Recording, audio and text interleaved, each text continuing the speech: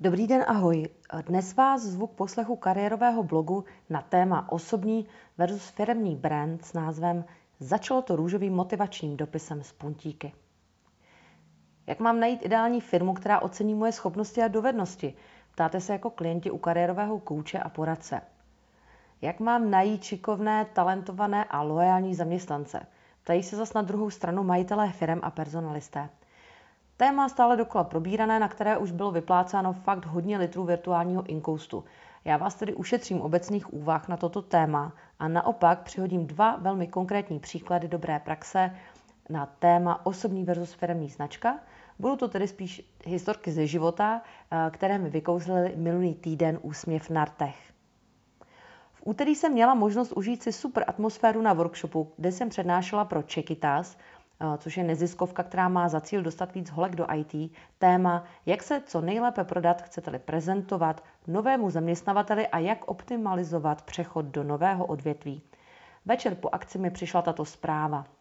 Já jsem byla z workshopu nadšená, byl to fresh, doslova a do písmene, žádné obecné blaboly, ale skvěle podaný, vymazlený projev a design. A o tom to je. Fakt super, mockrát děkujem, Monika. Samozřejmě, že feedback tohoto typu přímo od organizátorek vždycky potěší, zvlášť když jsem pak ještě později dostala přeposlané pozitivní reakce od účastnic.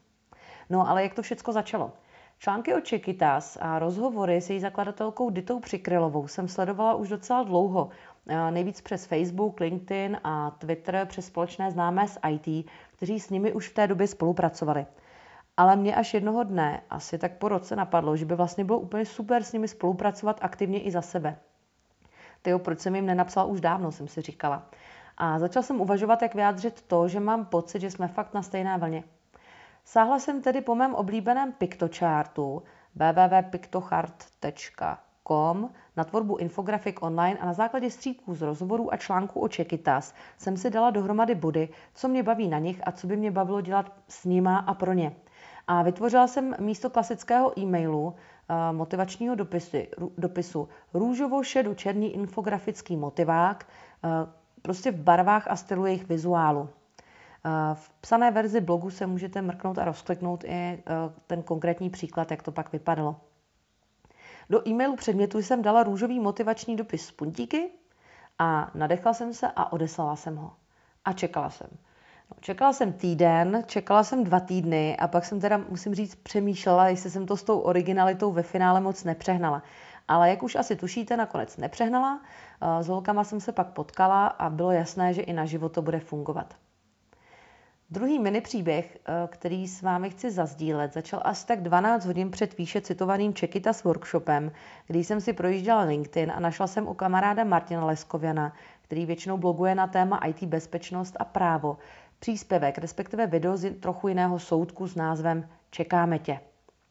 Rozkliknu to a koukám. Tyjo, hele, originální náborové video, super, to se mi hodí.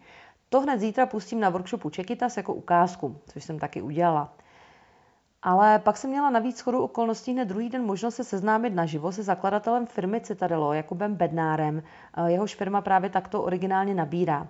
Další obrázek, co je firma zač a jaká v ní vládne atmosféra, jací lidé tam už pracují a o jaké lidi se zajímají, mají taky ještě v jednom videu, které je o trošku střízlivější a opět ty odkazy všechny na obě videa si můžete rozkliknout v psané verzi blogu.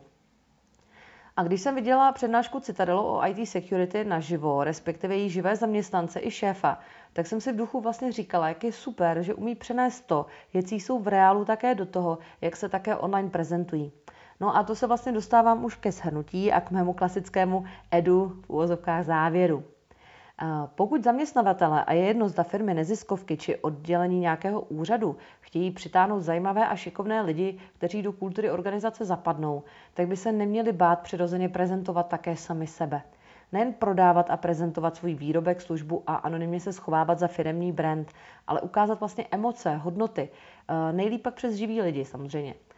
Pokud se budete schovávat za příliš formální a příliš neutrální prezentaci, tak teď vlastně z pohledu zaměstnanců, jak pak vás mohou ty zajímaví uchazeči jinak navnímat? Nebojte se i v této oblasti náboru vystoupit z řady.